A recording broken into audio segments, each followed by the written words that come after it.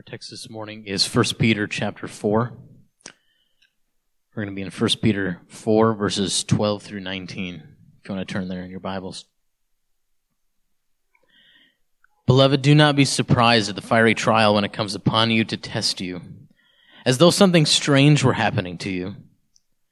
But rejoice, insofar as you share in Christ's sufferings, that you may also rejoice and be glad when his glory is revealed.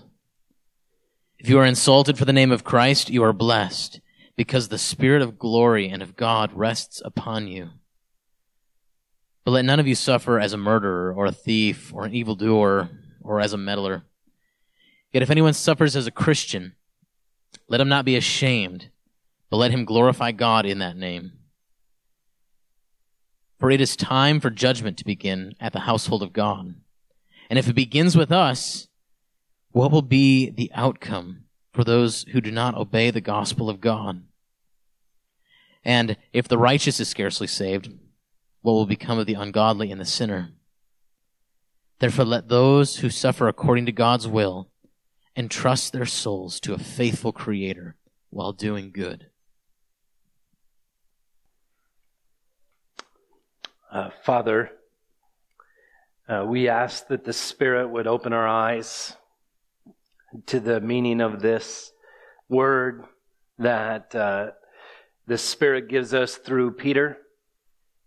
Father, that we would not only understand it, but that you would convict us of sin, that we might repent and be faithful and trust in Christ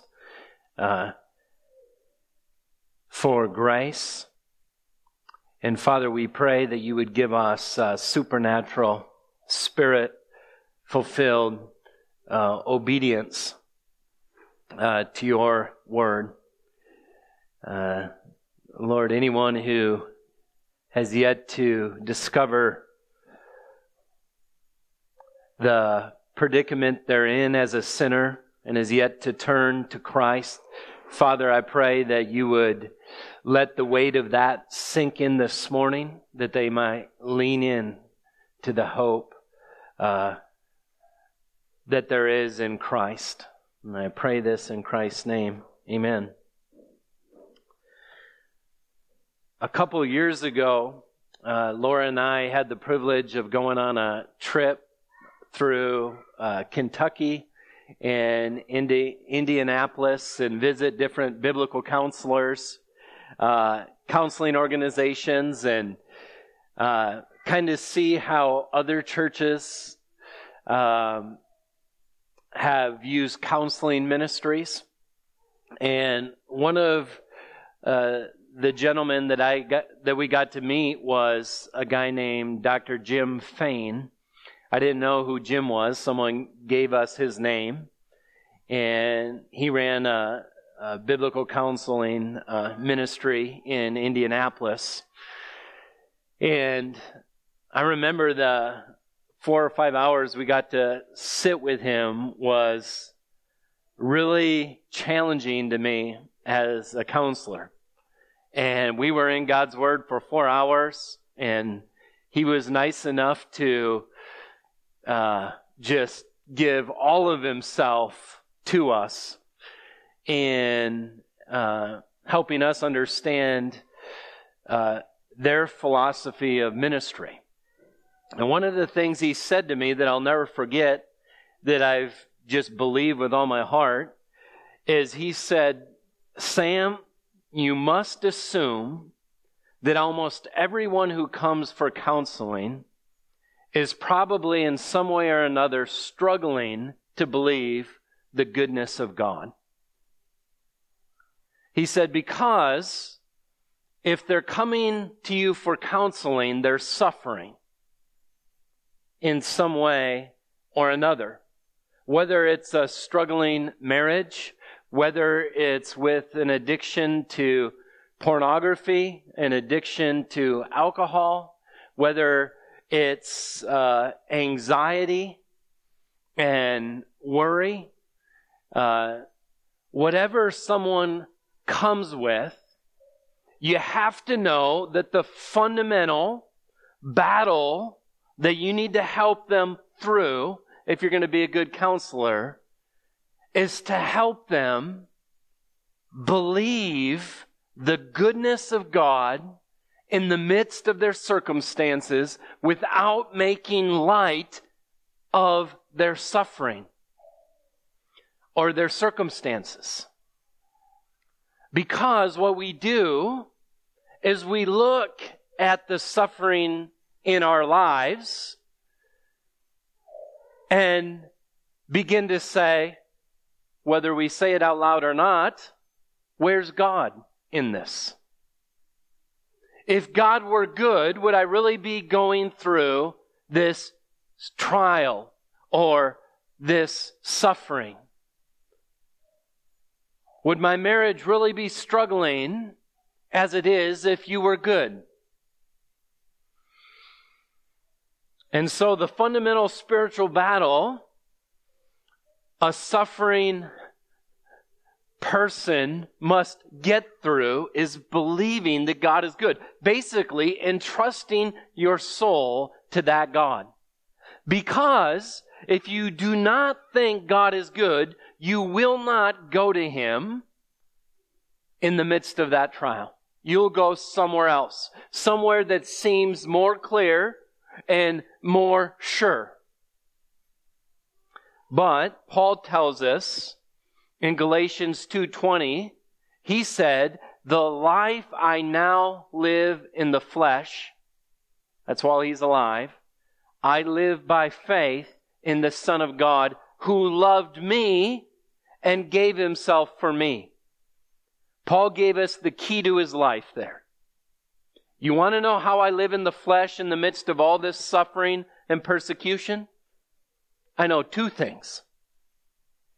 Christ loves me, and He gave Himself for me. Therefore, Christ is good, even when Paul is on his knees with his head on the chopping block, which history tells us his head was cut off for the name of Christ. With his knees on the ground, head on the chopping block, guillotine above his head, how could anyone believe the goodness of God? But yet, Paul knew Christianity. He knew his call. He knew that suffering comes first, glory comes later. He knows that his call to ministry was, "Go tell Paul how much he must suffer for my name's sake." And so when we come to the Scripture, we don't come to a fluffy Scripture. We don't come to a fluffy God. We don't come to a book that gives us good therapies to kind of flatter us and stroke our egos and help us throw pity parties. You won't get that in the Scripture, which is why often biblical counseling is accused of, from other counseling types of counseling out there, as being harsh. Now, no biblical counselor ought to ever be harsh, yet we're looking at a text that is speaking to the most suffering Christians on the face of the earth. And what the Bible serves up to those Christians is not what you would call a soothing therapy, but rather a strong faith, an enduring, steadfast faith. So we'll see today that there's really two options when it comes to suffering.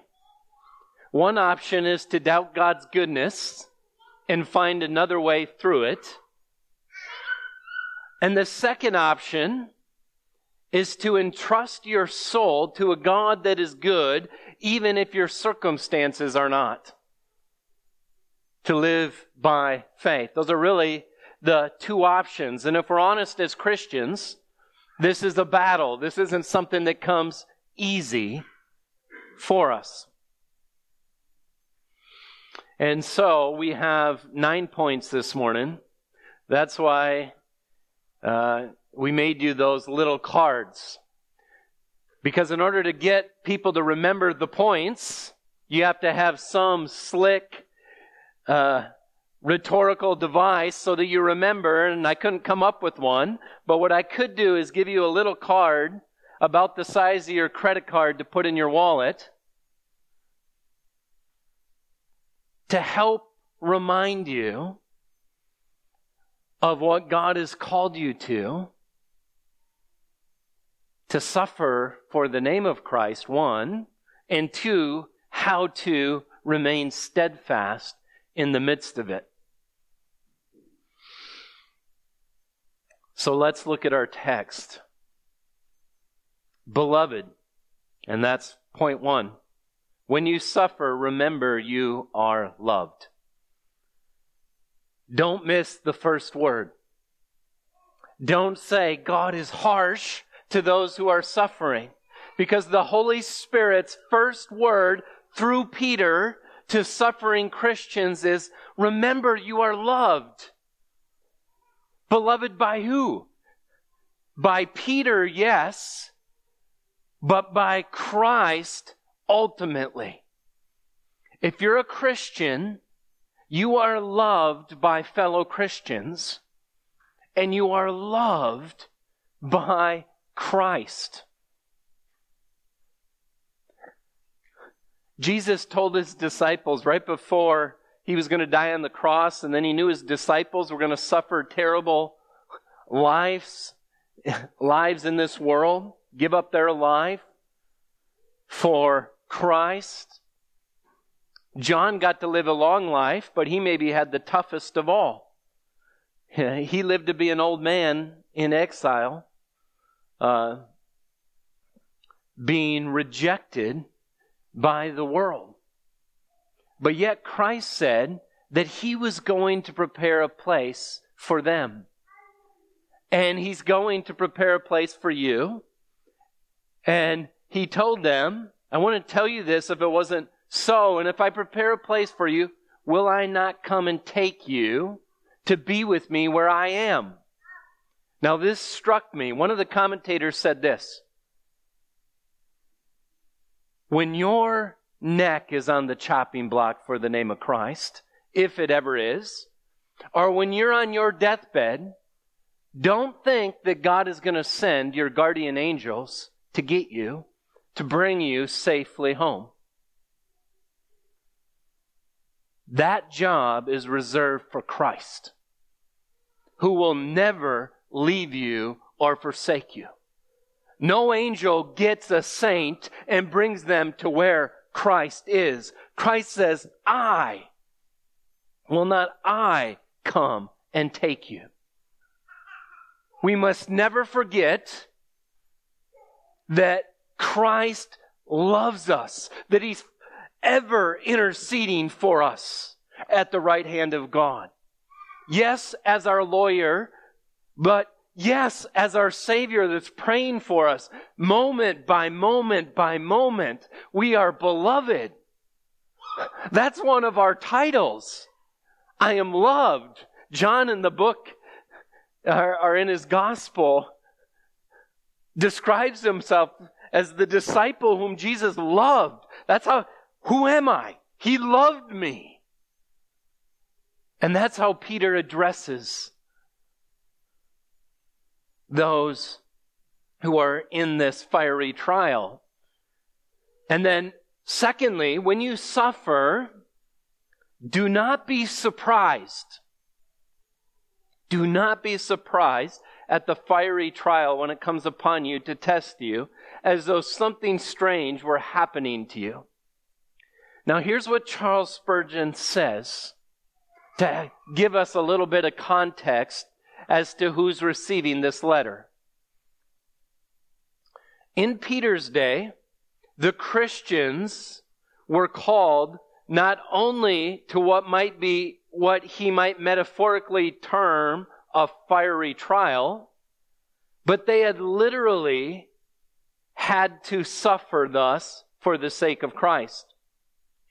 Nero had multitudes of Christians brought to his gardens and tied to stakes that he might light up his midnight parties by the burning of these godly men and women smeared with pitch. They had to bear even that fiery trial for the name of Christ. Many periods of martyrdom have passed since then, in which the saints of God have willingly died rather than deny their Lord. We have fallen upon a comparatively silken times. A jest, a slander, a calamitous observation, these are the only weapons with which our enemies can smite the most of us. And so Spurgeon is saying, we read this as like a metaphor, but to some of the Christians that received this, their sun was rolled in pitch and in oil and lit on fire as a torch to light Nero's parties. That's who Peter is writing to. Those suffering even to that degree. Which is amazing to think about, because he says, don't be surprised. What, Peter? Do you know what happened to my son or my daughter?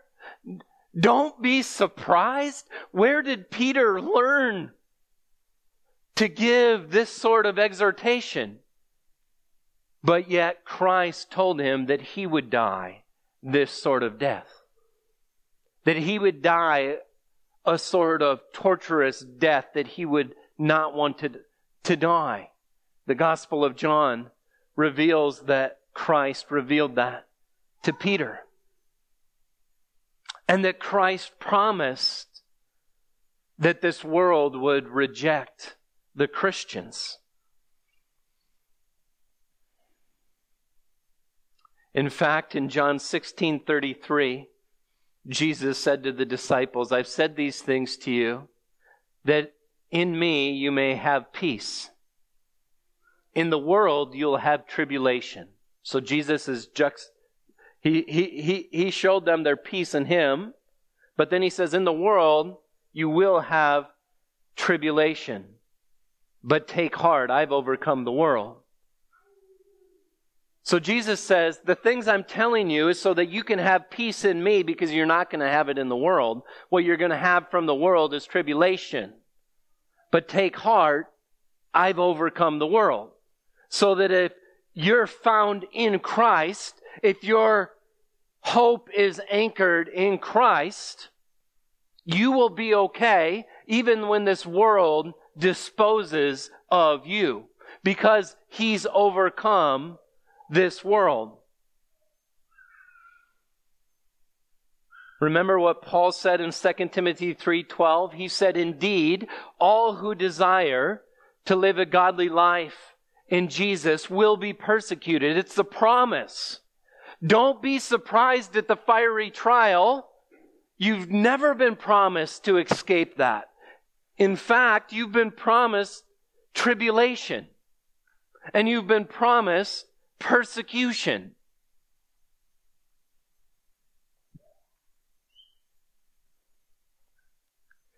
And in 2 Timothy 2, verse 3, Paul calls Timothy, here's what he says. He says, share in suffering as a good soldier of Christ Jesus. Share in suffering as a good soldier of Christ Jesus. No soldier gets entangled in civilian pursuits, since his aim is to please the one who enlisted him. And the one who enlisted him is Jesus himself. And so we have two options.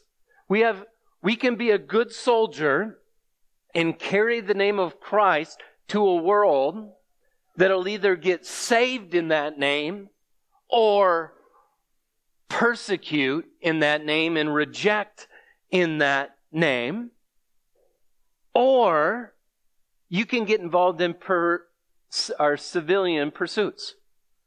You can kind of be a Christian, but I'm not really going to bear the name of Christ out there. And so I'm going to have my beliefs. I'm going to kind of live kind of the way I want. Because Jesus didn't really figure it out, did he? He got killed on a cross. We're tempted to think that we're going to find the middle road. The road where the world is okay with us. The world where I really get to do what I want to do, but not submit to Christ. And yet, Paul tells young Timothy, he says, be a good soldier. Remember who enlisted you. Please him. And so we ought not be surprised. And then look at what it says. Do not be surprised at the fiery trial when it comes to test you, as though something strange were happening to you. These trials are actually ordained by God, even the persecutions, to test and refine us. Test us for what? To see if we're Christians. Test us to see if we're real. What other test is better than having to suffer for the name of Christ to find out if your faith is authentic or inauthentic? And the purpose of your salvation is to be conformed into the image of Christ. And unless when you got saved, you were incredibly sanctified, then wouldn't we expect the refining furnace of suffering as God conforms us into the image of Christ through testing and through trials? And so we ought not be surprised when suffering comes upon us. Proverbs 27:21 says, the crucible is for silver, and the furnace is for gold, and a man is tested by his praise. And does praise come out of our mouth in the midst of suffering? Psalm 66:8. Blessed our God, O peoples. Let the sound of his praise be heard, who has kept our soul among the living and has not let our feet slip. For you, O God, have tested us. You've tried us as silver is tried. You've brought us into the net. You've laid a crushing burden on our backs. You've let men ride over our heads. We went through the fire and through the water, yet you've brought us out to a place of abundance. So our God is a refining God. He's not a fluffy God. He's a holy God. And when he saves you for his glory, he will refine.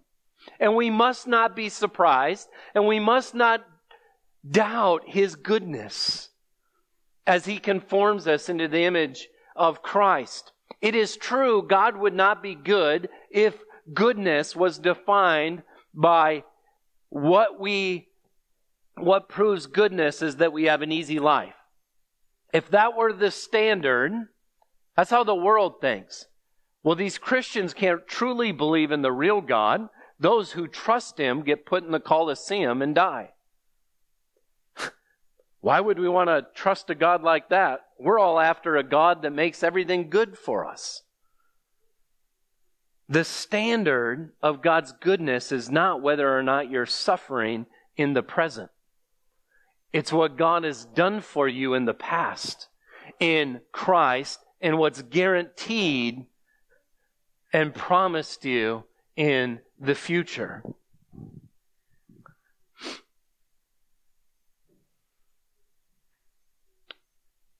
Third, when you suffer, rejoice. So don't be surprised That's tough. Rejoice. What? Yet we kind of know, if we've read the New Testament, God calls Christians to rejoice in their suffering. Not only does he say, don't get bitter, don't get angry with God, but he says, rejoice in the midst of these fiery trials. In the context is the context Peter's writing to Christians when Nero is reigning in Rome. Paul said this sort of thing, Romans 5:3. He says, not only that, but we rejoice in our sufferings, knowing that suffering produces endurance, and endurance produces character, and character produces hope, and hope does not put us to shame, because God's love has been poured into our hearts through the Holy Spirit who's been given to us. Rejoice in your suffering, because character is going to be built. Hope is going to be built. And if you have hope, you're going to see the love of Christ. And that love of Christ is going to be poured into your hearts. And you won't be put to shame if you remember the love of Christ. So Paul said the same thing. James says the same thing. James 1:2. Count it all joy, my brothers, when you meet trials of various kinds. For you know that the testing of your faith produces steadfastness, and let steadfastness have its full effect, that you may be perfect and complete, lacking nothing. Tom Schreiner says this: God uses the trials of life to strengthen the character of believers and to make them fit for His presence. If you want to find a mature believer, you'll find a suffering believer. If you want to find an immature believer, you're going to find a believer that's yet to suffer much for the name of Christ. Schreiner also says, Peter exhorted readers to rejoice in their present sufferings so that they'll be able to rejoice and exult forever when Christ returns. By implication, those who do not rejoice in sufferings do not truly belong to Jesus Christ. If they groan about sufferings now, they'll presumably be disappointed when Christ comes. If you look at verse 13, look at what it says. Rejoice insofar as you share in Christ's sufferings, that you may rejoice and be glad when His glory is revealed. The paradigm is this: if you can't rejoice now in your sufferings, you're not going to rejoice when Christ comes, because that's what saving faith does. It has a supernatural character to it. It trusts the goodness of God even in the midst of suffering. Now, no one does that perfectly. We're all in the fight of faith. But if your only experience of suffering is bitterness and anger towards God and doubting His goodness, and there's been no ability to rejoice in Christ, what Peter is saying, what makes you think you'll rejoice when Christ returns? Because the reason we rejoice now, one of the reasons is we see the testing of our faith standing and being steadfast, and therefore it's a guarantee that there's even going to be greater rejoicing when Christ comes. That's the principle that he's teaching in verse 13. And notice he says, but rejoice insofar as you share in Christ's sufferings.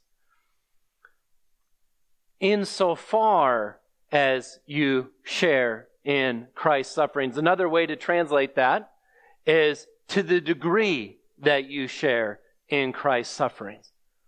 So there's this principle in the Scripture that the more you suffer for the name of Christ, the more reward or the more glory there will be there for you when Christ returns and for all eternity. It's another reason to rejoice. This is what Paul taught also in 2 Corinthians 4:16. He says, "So we do not lose heart, though our outward self is wasting away, our inward self is being renewed day by day. For this light and momentary affliction is preparing for us an eternal weight of glory beyond all comprehension." Which means none of your suffering is meaningless. To the degree that you suffer for the name of Christ will also match up with the degree of your faithfulness for Christ. Because the more you look like Christ, the more you'll share in the sufferings of Christ. Spurgeon says it's the ripest fruit on the tree that gets pecked the most by the birds. And so those who are the most like Christ in their profession of Him and in their way they live their life, because both brings persecution. No one wants a godly life in front of them when you're living a sinful life. The godly life will be persecuted in this world. And nobody wants to hear that they're a sinner in need of repentance unless the Holy Spirit opens their heart and saves them. So, the more faithful we are to Christ, the more suffering we will receive.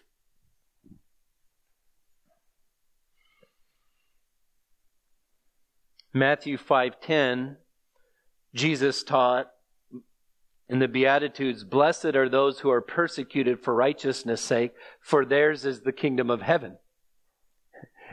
It's proof that they're Christians, that they're saved.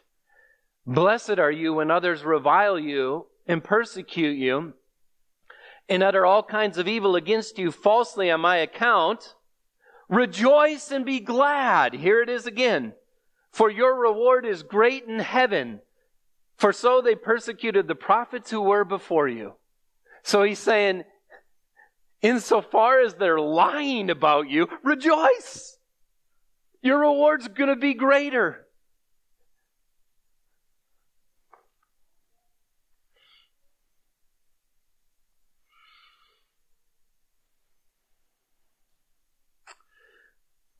And then he says in verse 14, "If you are insulted for the name of Christ, you are blessed because the Spirit of glory and of God rests upon you." And this is point 4 in your notes. "When you suffer, rejoice, for you are blessed with Christ-like glory." Notice in verse 14 it says, "If you are insulted for the name of Christ." This is a phrase that's everywhere in the New Testament. To be insulted for the name of Christ means you're speaking His name by speaking the gospel.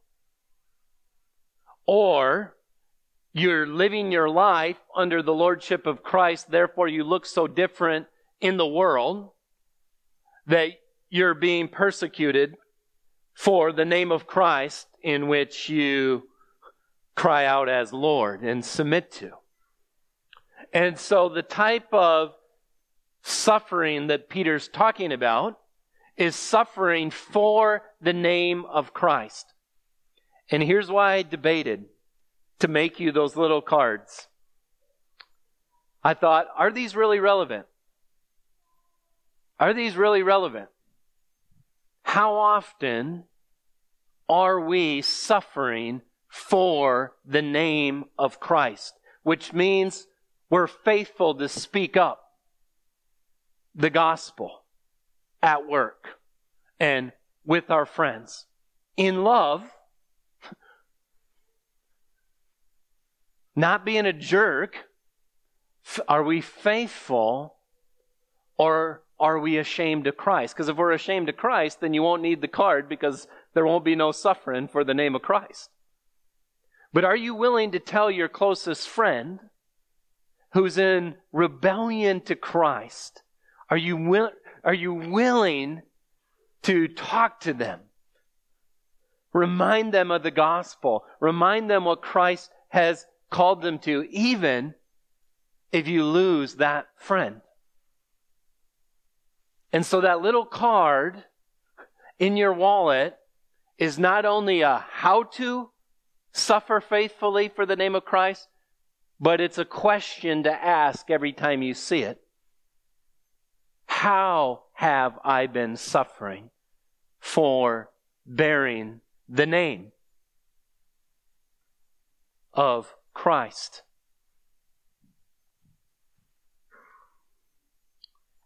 If you are insulted for the name of Christ, you are blessed because the Spirit of glory rests upon you. This is language that Isaiah prophesied of Christ, that would happen to Christ, and through Christ happens to us. In Isaiah 11, here's what the prophet Isaiah says. He says, "There shall come forth a shoot from the stump of Jesse, a branch from his roots shall bear fruit." That's Christ. "And the Spirit of the Lord shall rest upon him, and the Spirit of wisdom and understanding, and the Spirit of counsel and might, and the Spirit of knowledge and the fear of the Lord. And his delight shall be in the fear of the Lord. He shall not judge by what his eyes see, or decide disputes by his own wisdom." So the idea here is there's going to be one who's coming, who the Spirit of God rests upon, and that one fears God, doesn't fear man, is shining forth the glory of God. That was Christ. And now as Christians,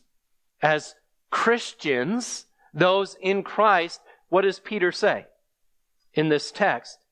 If you are insulted for the name of Christ, you are blessed because the Spirit of glory and of God rests upon you.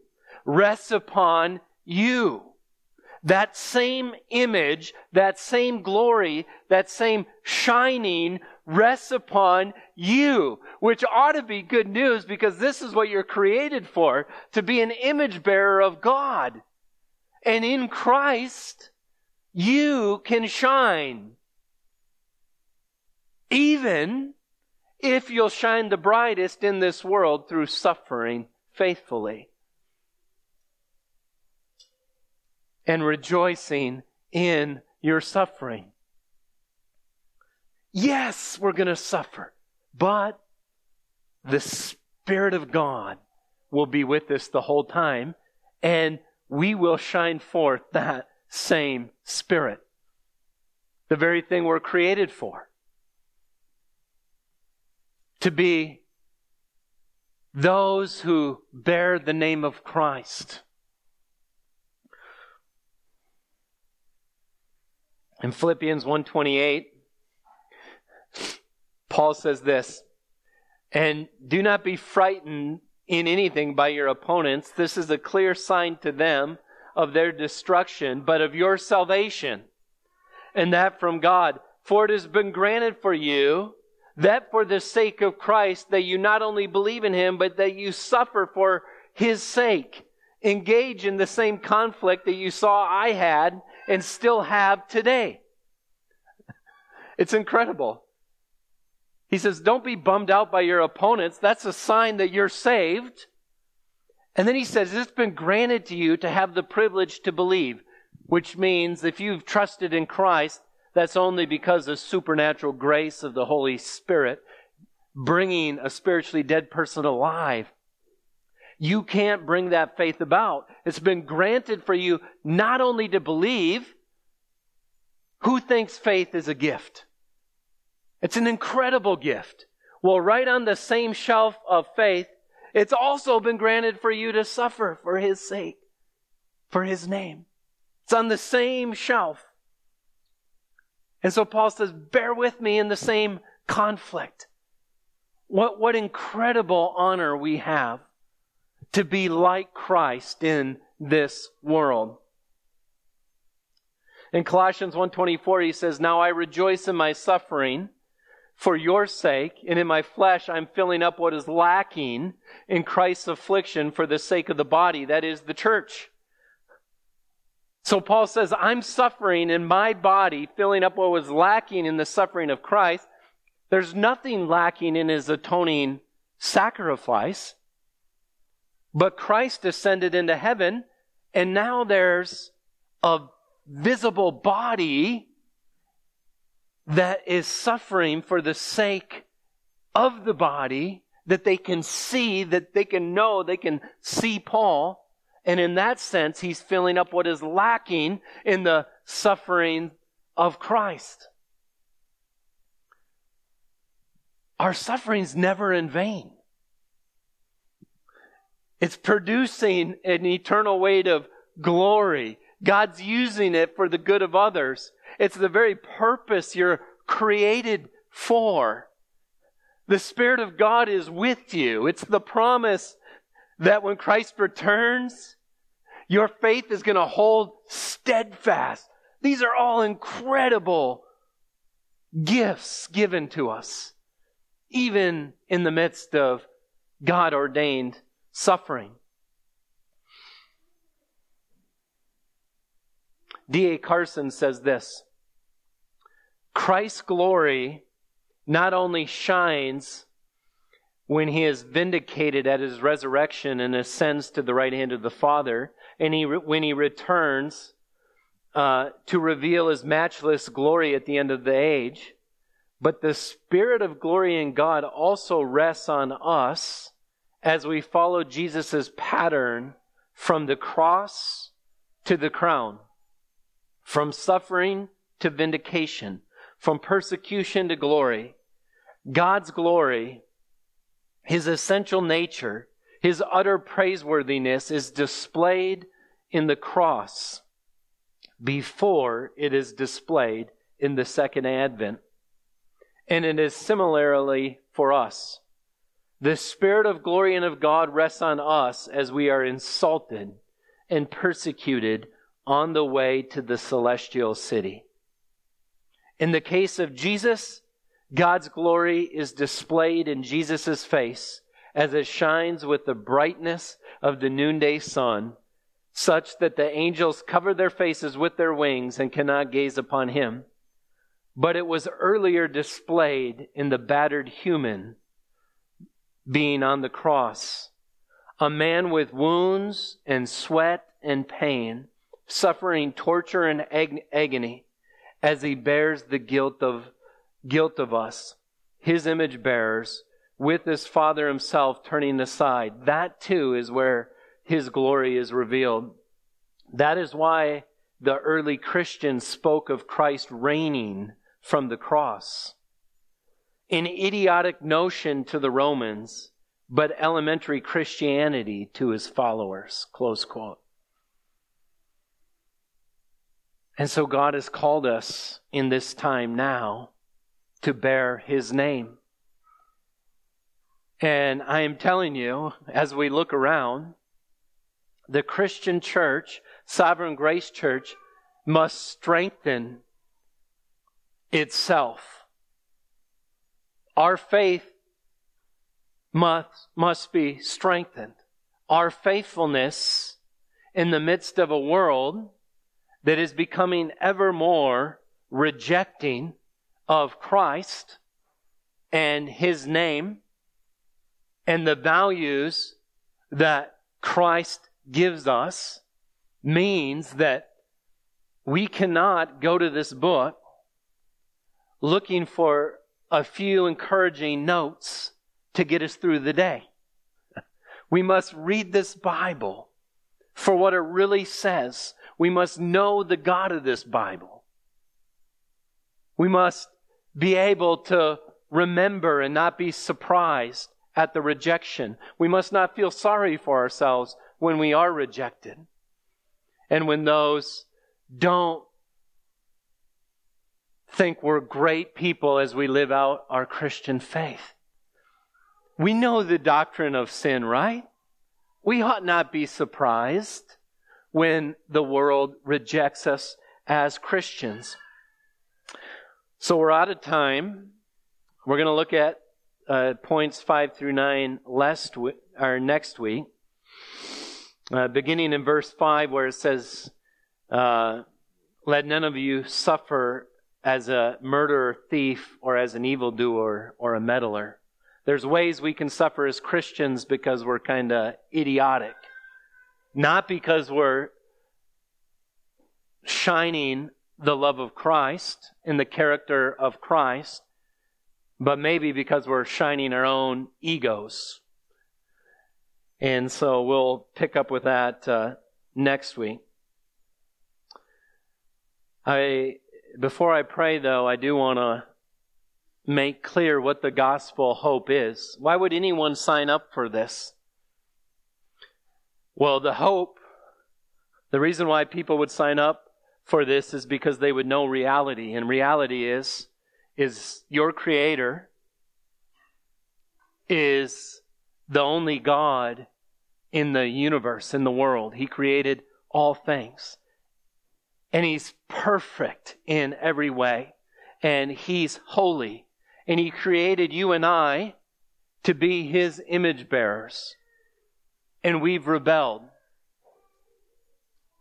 We've made ourselves God where He is God. We've lived for ourselves. We've rejected Him. The Bible calls that sin. We're created to glorify Him.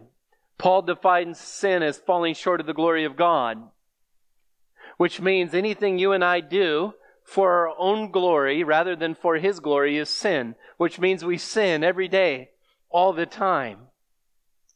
And because God's good and holy and just, He must punish sin. So sinners have zero hope to get themselves out of their predicament. But God in His love sent Jesus Christ, His only Son. And Christ was the only human being to ever live a perfect life on this earth. And the reason why He came and lived that life was so that that life could be offered to you. It's like you're standing in place to go before the judge. And you're in your sin and you know He's perfect. And you say to yourself, well, what hope is there for me?